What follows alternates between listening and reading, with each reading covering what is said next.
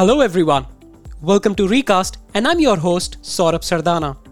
World around us has changed and recasted in a way that is difficult to imagine. It has become more complex and for some overwhelming. This podcast series is the result of my hunger to inspire individuals and companies to unlock growth value through the power of understanding societies and consumers. It's not the ideas, but those who make ideas work will stay ahead. So I will dig into the untold stories and unfiltered content from people who have made these ideas work for them. Stay tuned.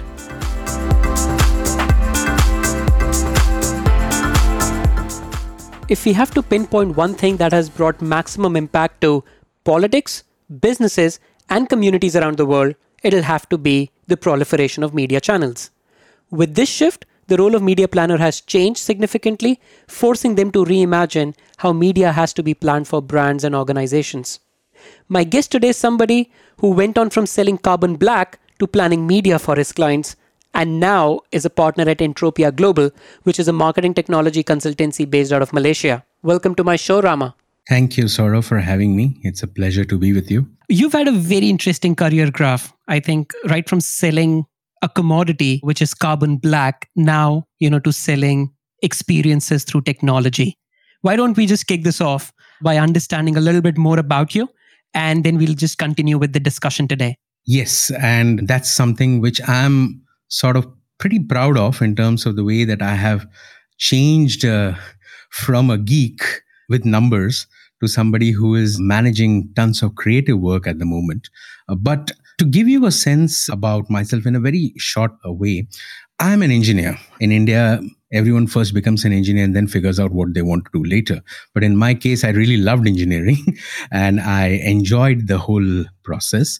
And after engineering, went into brand management in India, did my post-graduation there, and then started off as a sales and marketing guy for a multinational in India. And with sales and marketing, it was a lot of travel, a lot of moving around, and obviously meeting a lot of people.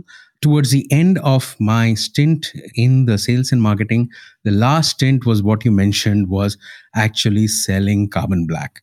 Now, I'm not sure, and actually I'm pretty sure that nobody knows what carbon black is, but carbon black is one of the essential ingredients that goes into everything that you're using. The person who is listening to this would be using on their phones, on their tires, the cars they drive, and so on and so forth. So this is an essential ingredient, but it is a commodity. And I used to sell that commodity in Europe. So I was based out of Egypt and traveling to Europe and selling it to Europe across Western and Eastern Europe. And that probably sort of gave me a reason to understand people more, because selling strategies to a German versus a Russian versus a Ukrainian or versus a Bulgarian would be very different to a Parisian, all right? And all these things required me to understand them in depth and make the sale happen, because obviously that's what my job was.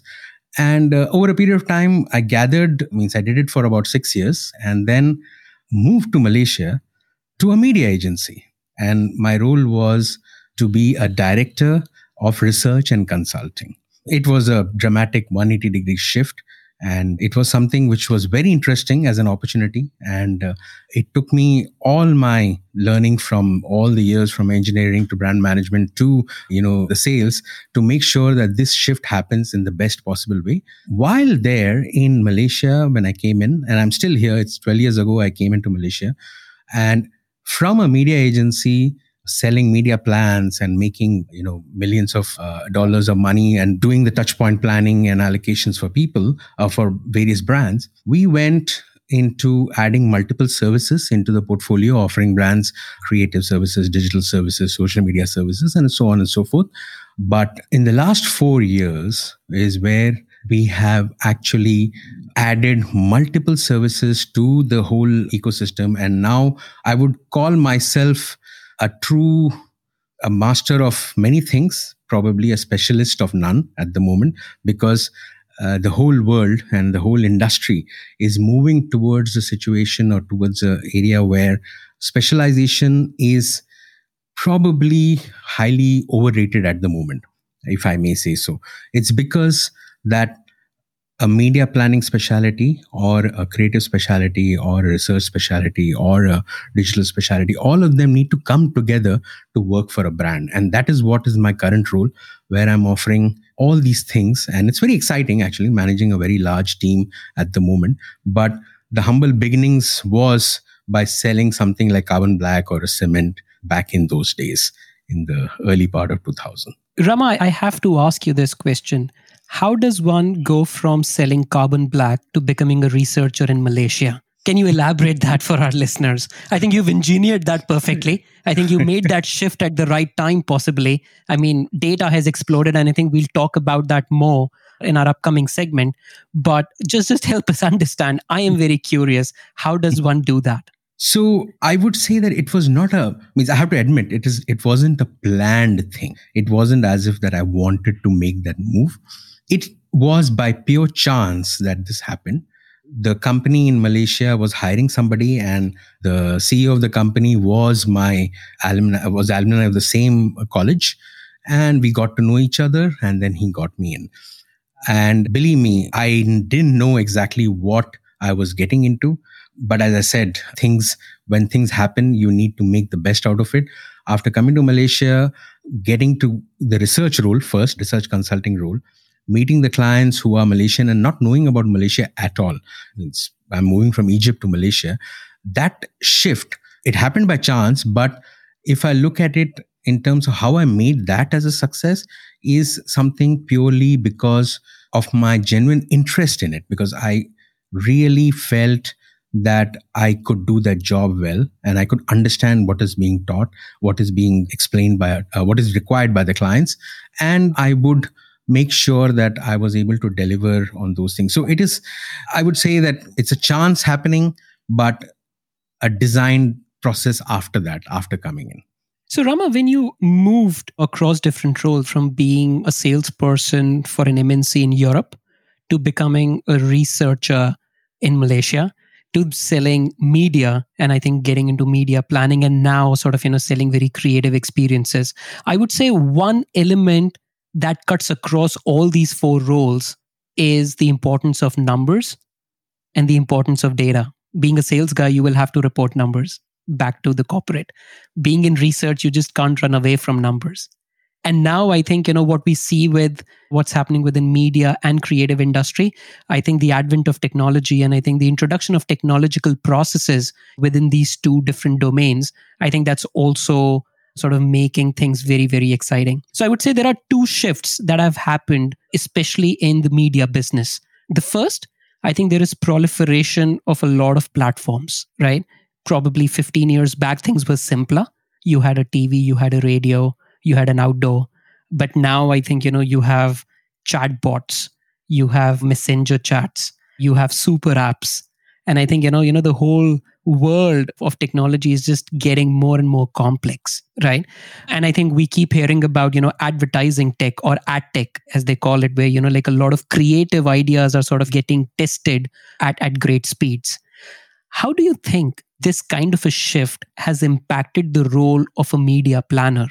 Because we know that, programmatic is a big thing now. Everybody sort of falls back on that, to buy and plan for their media. But you've sold media when programmatic wasn't even there. So how do you see your role has changed? And now how do you behave in a boardroom when you meet a client and advise them on the right media mix? That's a very, very interesting question, Saurav. I think to answer that, let me just backtrack a bit in terms of how a media agency, typically the way we know media agencies in the last 10 years have come about. The earlier in 1990s, anybody who remembered that era would remember that there used to be only one agency, and that used to be the creative agency, which every marketer will go to. And the creative agency would get the rest of the stuff arranged for the client, so-called. So let's refer to it as a Mad Men era, because that's a very good reference to bat on. In that era, the media agency or the media work used to be a backbencher work, because you're just doing a sort of creating schedules and sending out booking orders and all that. It was a very lower down the value chain kind of. As the days progressed and we came into 2000 and 2010, particularly the second part of second decade, That's when the fragmentation happened, and most of the media agencies broke away from the overall creative agencies and started on their own.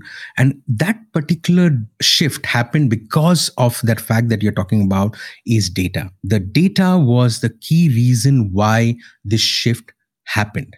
There were many other reasons, obviously, but data would be one of the reasons why, because the way that you could understand a consumer using data, using the tons of digital footprint that somebody leaves around when they explore or entertain themselves, that understanding the data, understanding the patterns of usage, generating insights that work for the campaign, and figuring out how a message and a medium can mesh together. That particular thing was the key part on why typically a media agency would have felt that we should be much higher the value chain and not taking, orders down the value chain. So that's how it happened. And it went on very well for the last, I would say, 15 years, wherein media agencies across the globe, as a part of holding networks, they became the most happening, the most profitable, and the most consumers or users of data within a holding group. And media agencies would typically be at the forefront of a client or a brand discussion.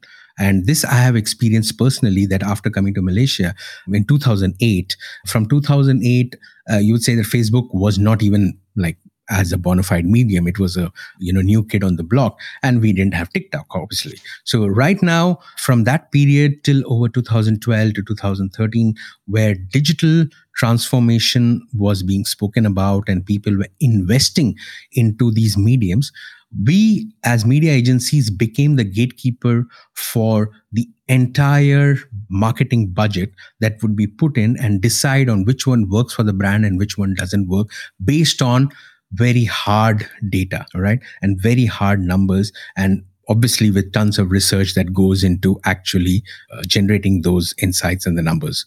So as a media agency or as a media practitioner, a planner in a media agency or a media strat planner, there are various names that you can give them.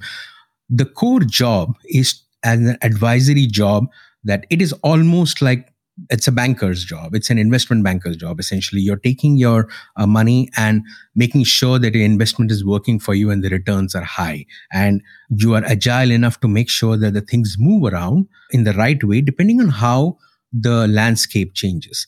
And as you rightly said, earlier, there were probably only 4 or 5 choices to move your monies between, and things won't change dramatically overnight. It would take 6 months, 7 months, a year for any media to come up or a channel to go down. But come 2010s, 2015s, we saw that no more the older way of media planning or the traditional way of thinking could work, because right now, what we are seeing is that you could actually see an impact of your commercials, your ads, your messaging, test them and change it on the fly. So with people like Google and Facebook rising in the 2012-13, that particular period, they started bypassing agencies and going directly to the clients and giving them insights, giving them real-time analytics.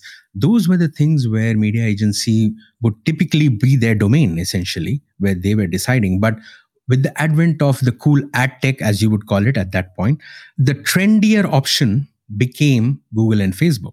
And that became a problem for many agencies also, because think about it. If there is an inherent conflict of interest if Google is going to a client and saying that, okay, you invest in me. And when they say that, obviously it has to be taken with a pinch of salt. But the data provided means it's compulsively sexy and relevant to the brand that you don't have a choice. You will end up spending majority in the platforms.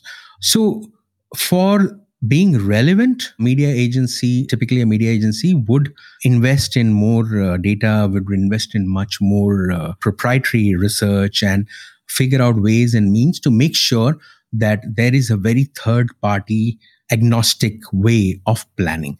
And that was the thing which was the core of, I would say that golden era of media planning, where you would become the advisor as an investment banker. Right now, The choice is that, okay, for a brand's perspective, you don't get the entire budget as a media agency to plan for, and it is divided amongst multiple platforms. And there are the whole aspect about actually delivering on the objectives is getting a bit weaker as we progress. And it is something which is a point of concern for a lot of media practitioners. In fact, one of the things which I feel is that media planning in the current state, in the way that we know it, is probably going redundant.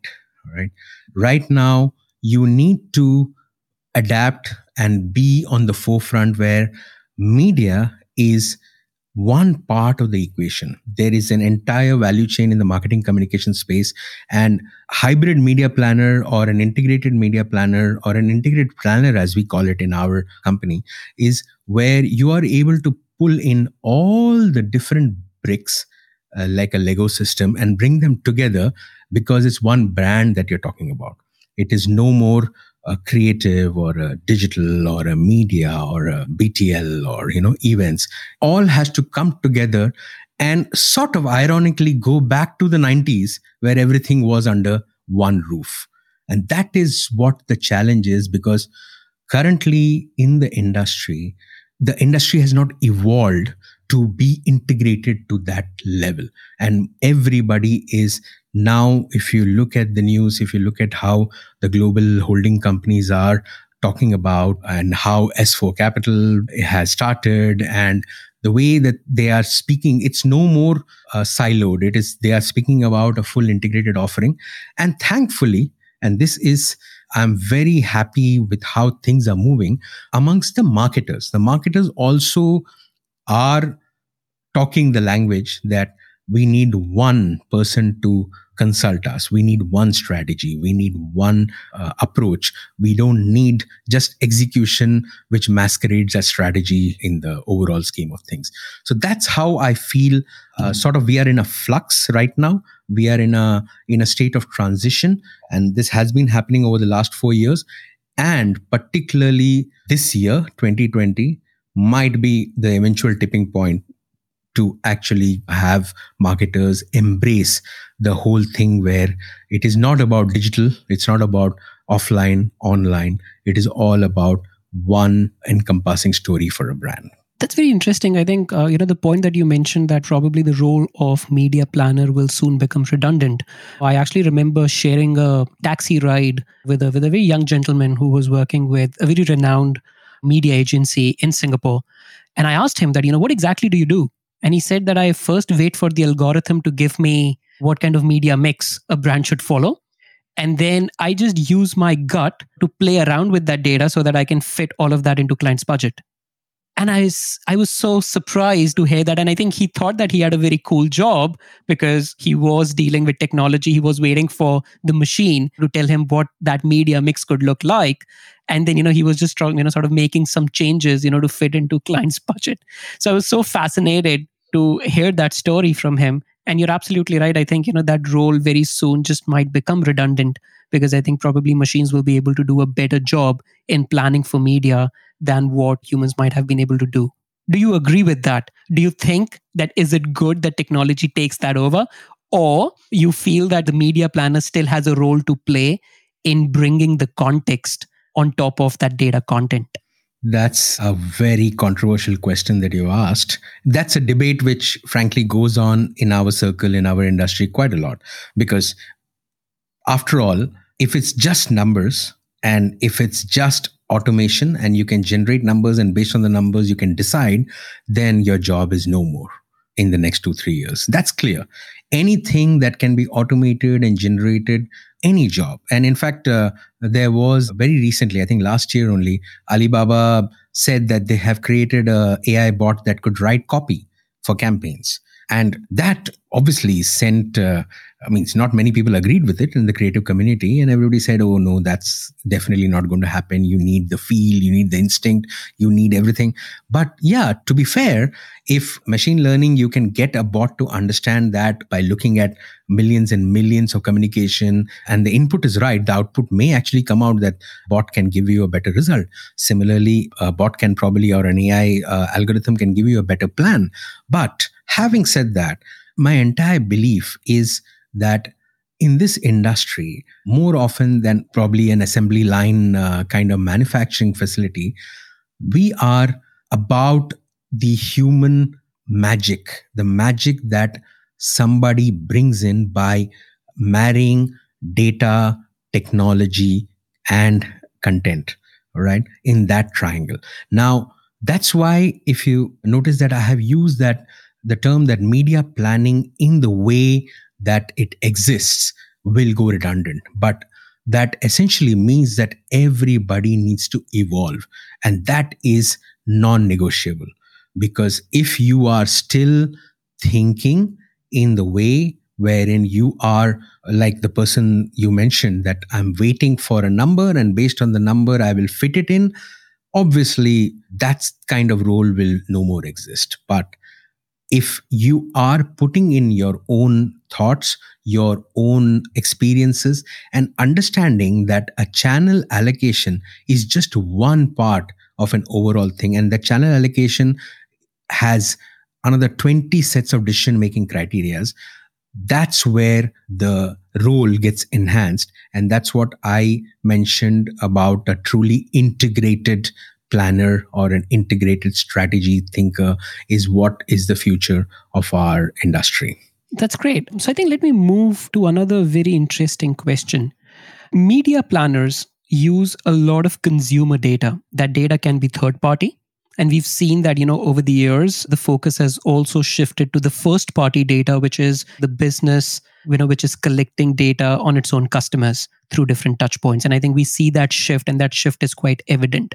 There is a whole industry out there, which is the market research business that would collect tons and tons of primary research data around media consumption, around, what kind of preferences their audiences would have, which media channel is right at the top of their radar or their choice. How do you see that industry contributing to media planning? Because I think market research industry more often than not has played the role of a data supplier on which media professionals would take a lot of important decisions. And then, market research industry would again come back and say, let me run a market mix model for you to just tell you whether the investments that you had made did sort of, pay out. It actually had a good return, the investments that you had made. So how do you see the role of insights changing with now technology getting used more and more? Because I think once you follow a programmatic process, you don't even need market mix models because the attribution is self-evident and I think is sort of delivered to you through dashboards. So where do you see this whole market research business going, more from a media lens? All right. On this, I have to actually take you back to a very simple story, which is from my engineering days when I was 18 years old. At that point, being in the engineering college, just getting in, and we had started shaving and shaving a few days in a week. And it was a new experience, getting regularly shaved, getting into college. And obviously, you're meeting friends and girls and you're figuring out your social interactions in a different setting. At that point, there was a point wherein there was this aftershave lotion that was in the market, expensive stuff at that point, which you could only use it, could have experienced it only in a barber shop back in India. And then it came in the market and it was there, it was expensive, and I tried it once and expensive stuff. So we used to share it around. So one day it asked this question as to why is the aftershave market so not picking up in India? And at that moment, my first response, based on whatever I read, whatever I know, and I was not a communication professional at that point, but just based on my reading, I would say, yeah, probably Indians are more value conscious and therefore they have already invested in X amount. So an aftershave is probably not something they want to invest because it's an expensive thing, and they will get the fragrance from the whatever cologne or scent that they would buy. And that's the reason why it's not picking up. It was a very surface level understanding, which was not entirely untrue, obviously. But then somebody said, and I don't remember who within my friend circle, they said, "Yay, in India, people shave before a shower. And in West, people shave after showering. And that is the primary reason why nobody wants to buy it." I'm like, Wow, that is so clear, because you are shaving pre-shower. That means that you put on the lotion, you'll get the stinging feeling, but the fragrance will go off because you're showering later. But if you shave after shower, the stinging feeling remains and the fragrance remains, and you are going out. And that's a very inherent behavior. I'm sure Gillette and whatever companies that were coming into the market would have done tons of research around it, and they couldn't probably pinpoint this reason because they were asking the questions to the people and expecting a response as to why you don't buy after shave. And this is my hypothesis. I mean, it's all due respect to the research agencies at that point, but that is what I'm thinking. In the 1990s, they would have asked the question. And that led me to think about one point, that in quantum physics, there is a effect called the observer's effect, which says that it's a theory that the mere observation of a phenomenon inevitably changes the phenomenon, right? So if you apply that analogy to research, that means that by the process of asking a question, you are actually instrumental impacting the response that you're getting. That means that a person may not actually respond in the way which is true to their behavior, in the real sense of behavior, or what they're thinking. And as Dr. House said so eloquently, everybody lies and all patients lie. It's only the only variable is about what. All right. So inherently, a respondent will lie to what you ask, and it's up to the smart researcher to figure out how or what is beneath the layers and dig it out. Not so easy job, and that's why researchers had existed, and that practice grew in such a way wherein you can get those insights out. Now, whether it's quant or quali, this thing applies. This particular thing about the methodology can impact, and that is my perception and thinking about it. But how do we take this forward? And this is where the question that you asked about the way of market research versus the traditional versus the current way that is possible. I feel that with the whole spread and the availability of data for people to use, understand behaviors, it is very imperative that the entire research methodologies change or adapt itself to something little more observational without actually infringing or putting a methodology in place which is a barrier. Like, without the respondents understanding or knowing that they are being observed, if there is a way to glean out the data, that would be something which is the next wave of research that I foresee. And there is a paradox we are talking about. There's a privacy paradox. After Cambridge Analytica, we all saw that everybody is so hung up on privacy, so hung up on their data being shared. But the same person, for the want of a service, or if there is a service that is very close to that person or he likes it, he is more than willing to share as much data as possible, whether it's on Tinder or whether it's on Facebook. It's so ironical that something which used to be in your diary, a personal diary, which you would kill somebody if somebody reads your personal diary, now it is there for everybody to actually see the same thing, and everybody gets their kick out of it. Now, that particular thing is that human tendency is so important for the next wave of communication planning, I would call it, or the next wave of insight generation, as you may call it, strategic planning, is that how do you see beyond what is being said? Because somebody may post a selfie saying, I'm having a good time, but the person is actually not. How do you cut through the layer and get one level deeper and yet manage this privacy issue where you're not getting the data to be compromising their personal info? That's a very fine balance. And I feel that the next wave will sort of arrive in a balance of these two. And it is highly critical that the data is not this whole process of assimilating data is not thrown down the drain just because of this whole privacy issues that are cropping up, because that itself is magical in the way that people are willing to give the data.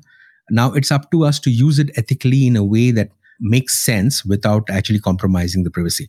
Now, that is a fine balance, has not yet happened. And that's why we are all in the state wherein we are figuring out ways where first party data is now becoming the gold standard of actually owning. But imagine this, if every company wants to own their first party data, then the amount of investment required by even smaller companies is, they will never be able to come up to the levels of probably a Unilever or a P&G to actually get their markets out. So in a way, it is this whole movement towards first party data is also contrary to the monopolistic tendencies of actually equal competition. So it's a fine balance which I think the industry has to play. And I'm pretty sure that in the next few years, it'll find its own sweet balance, and where the privacy versus actually the personalization equivalent of data, wherein the payoff versus privacy rather is much more easily defined and much more easily acceptable by the industry.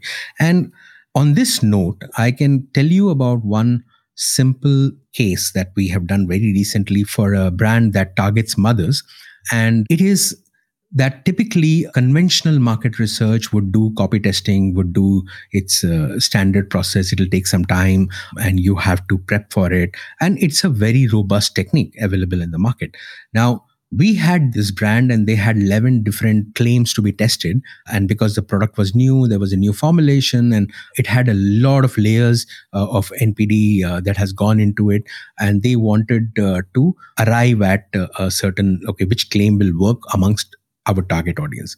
So what we recommended is from the thought that I was just speaking about, that instead of you going and doing a research and showing it and asking people to respond to it, why don't we set up the experiment in such a way, we run it like a standard media campaign, a standard programmatic campaign, a standard digital campaign, if you may, and run it like that and observe how people react to those different messages through the usual digital metrics, whether it's CTR, CPV, and so on and so forth, and measure it and bring them, see their behavior on site, see their behavior on banners, see their behavior on a post when they exit, or whether they're clicking on the call to action and all.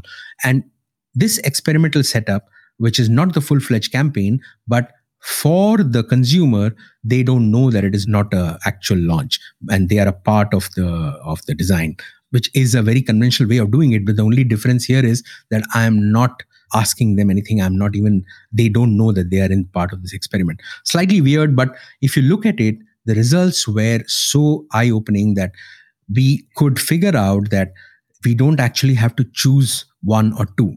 We ultimately chose 5. Right now, this also goes against a traditional planning where you would say that, there has to be one USP, one, selling point. But no, we are living in the age of segment of one. It's not market segmentation where I'm talking to one full audience. We are living in a segment of one, but I can say that Saurav receives a message which is personalized to him, and I get a message which is personalized to me, and I react to it accordingly. So based on that thought, the top 5 that came out both in the engagement scores and the brand saliency scores and the conversion scores, all of them are tabulated, and we ran the campaign and the product is a huge hit. The sales topped all the launches that they have ever done. And this was all done via so-called programmatic, reverse engineering a programmatic campaign.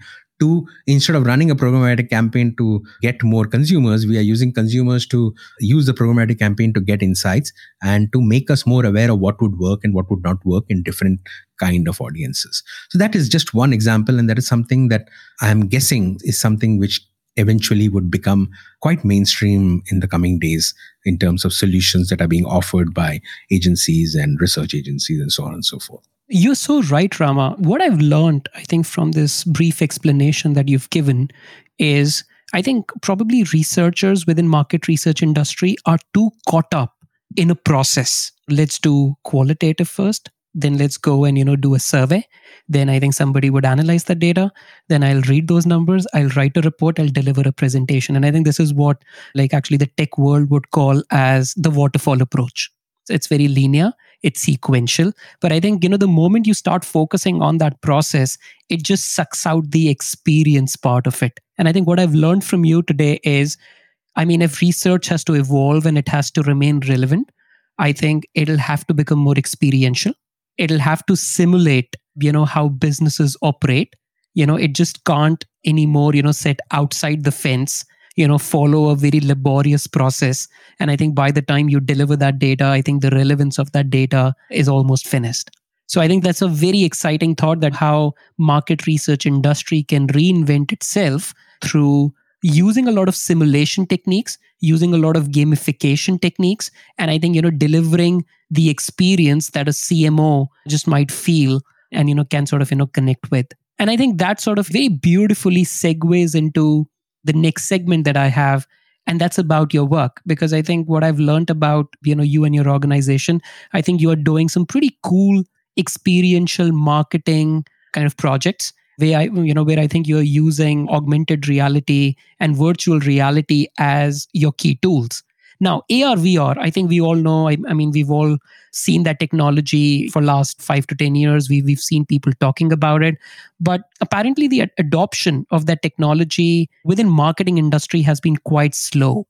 So help us understand what exactly you do. How do you design those experiential marketing campaigns using AR, VR, and why you are so bullish on these two tech products? Yes, thank you. I think in terms of experiential marketing, this is one of the services that we offer at Entropia, because as I said, that it is an integrated approach, and we are in the region, we call ourselves a full stack communication agency. So we offer the full stack in the marketing communication value chain. You can pick and choose a la carte also, or you can take the whole thing, which we would highly recommend.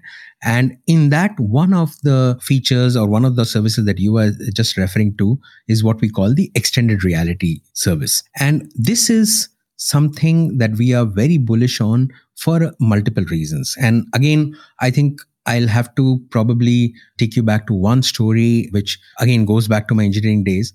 I'm a mechanical engineer, so I used to do machine drawing. Okay. And in 1996, 7, and 8, it was all paper and pencil. And we used to draw cross sections of 2-stroke engines, 4-stroke engine, and so many other things. Now, for somebody like me, I would say fairly okay with it, because I could imagine an isometric view. I can imagine how a cutaway section would look like. But I could sense that there were many who couldn't imagine it so easily. And there were some who were brilliant at it. They could just get it. Cut to the launch of AutoCAD, where, for those who don't know, this was the first software that came in where you could draw it on a computer, the whole machine drawing.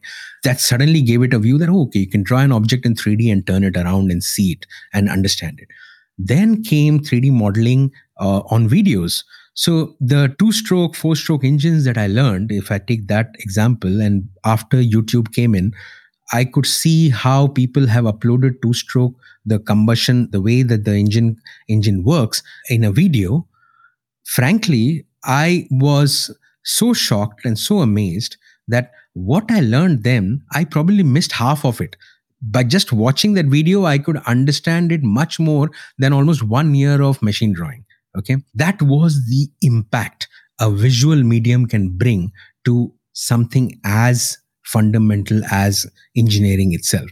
And that is what we are living at that cusp, wherein this technology, okay, or this experience of virtual and augmented reality or mixed reality, or it's all under one umbrella, which we refer to in the industry as extended reality, is able to bring. It's able to bring in the visual aspect, the experiential aspect of something much more closer to you, where the retention goes up significantly and you're able to understand the concept much more significantly. Now, how does that relate to marketing?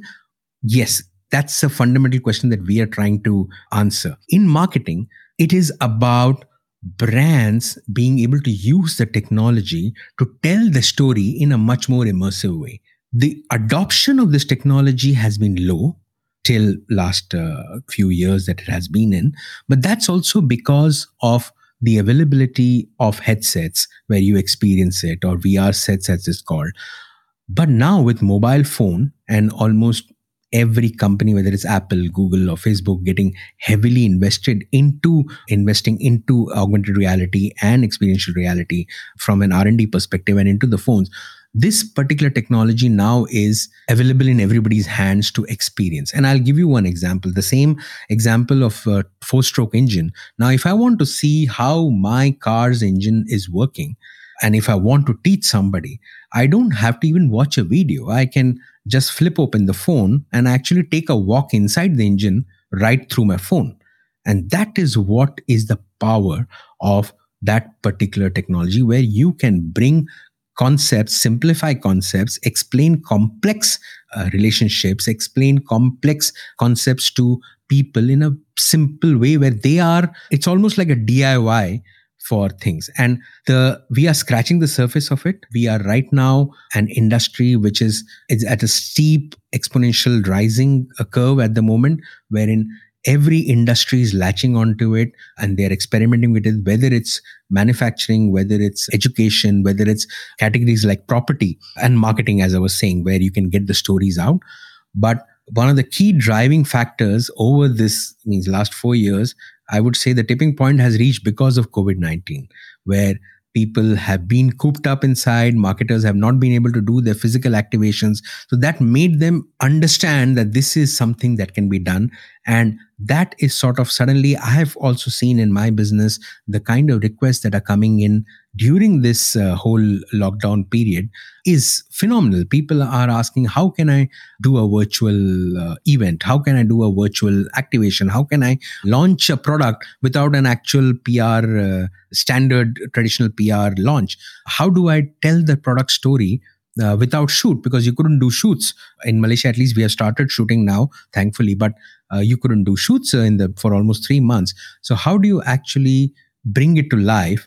And that's where an extended reality, augmented reality would come into fray. And we just launched a BMW car on augmented reality because people couldn't go to a showroom. So we said that, okay, let's put it on your browser, a mobile phone browser, and using Web AR, it's called Web AR, web-based augmented reality. You don't have to download an app. Use the browser and bring the car to your home and browse the features, look into it and click to buy or click to test drive rather. And that's how we did it. And this kind of changes sort of the demand makes me bullish on this whole thing. And this area in my mind is already sort of will take marketing and brand communication. The impact would be almost similar to how probably from a radio to a TV shift had happened, or from TV to a digital shift had happened. This would be that particular shift wherein a device that is on everybody's hands becomes an experiential portal to walk in to your brand and give them the reason to actually use your brand more and be a part of their life rather than a push down communication as one of the thoughts. So that's how I feel that this all plugs into the overall marketing communication and builds a much more deeper connection between the consumer and the brand. And think about it this way, from all the insight that we generate and all the thoughts that we bring in to our marketing plans, the most conventional way of actually telling that plan just a few years ago was to make a TVC. All right, you'll make a TVC and you will pass it on, send it to the consumers to get engaged with it, understand the brand story, and ultimately change their perception about the brand or make them pick up a product. But now you have the unique opportunity, make a living and a breathing commercial, which always stays in their palm of their hands, wherein you don't need to just be one way push down communication, but it is a much more interactive experience where they feel that this is worthwhile of their time. So that's how I feel about it. This is very interesting, Rama. I think you use the word full stack communication agency. Full stack is a very technology-led term, right? I have to ask this question to you. What proportion of your staff size are technologists? Because I think that's very interesting shift. I think in actually a typical creative firm, we would see a lot of account servicing folks. We would see a lot of creative folks who would constitute majority of staff strength. In your business, what proportion of your staff strength are technologists? Well, I would like to believe that everyone is a technologist in our firm. But yes, I think our investment into technology already, I think about 30% of our employees are hardcore technologists. already. Wow. And it's a growing number because it is something that we are very serious about, and we have been investing heavily into it over the last 4 years of our existence and across the region, actually. So whether it's in Philippines or Singapore, we are investing in these.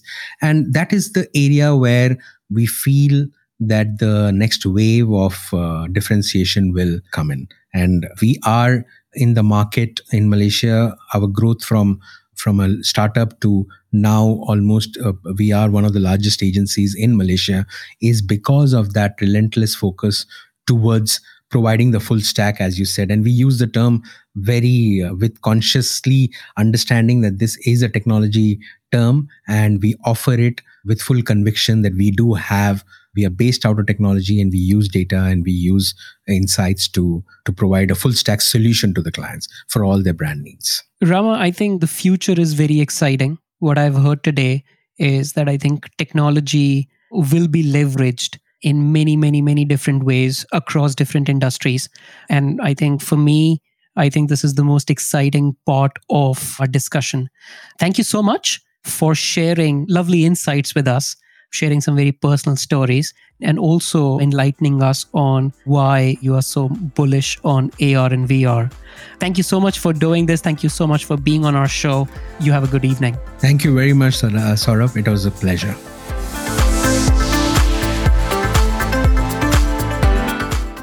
You've been listening to Recast with me, Saurabh Sardana. If you like what you heard, subscribe to our show on Apple Podcasts, Spotify, or wherever you listen.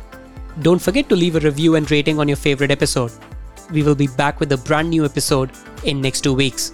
Also, if you want to chat with me, connect with me on LinkedIn or Twitter.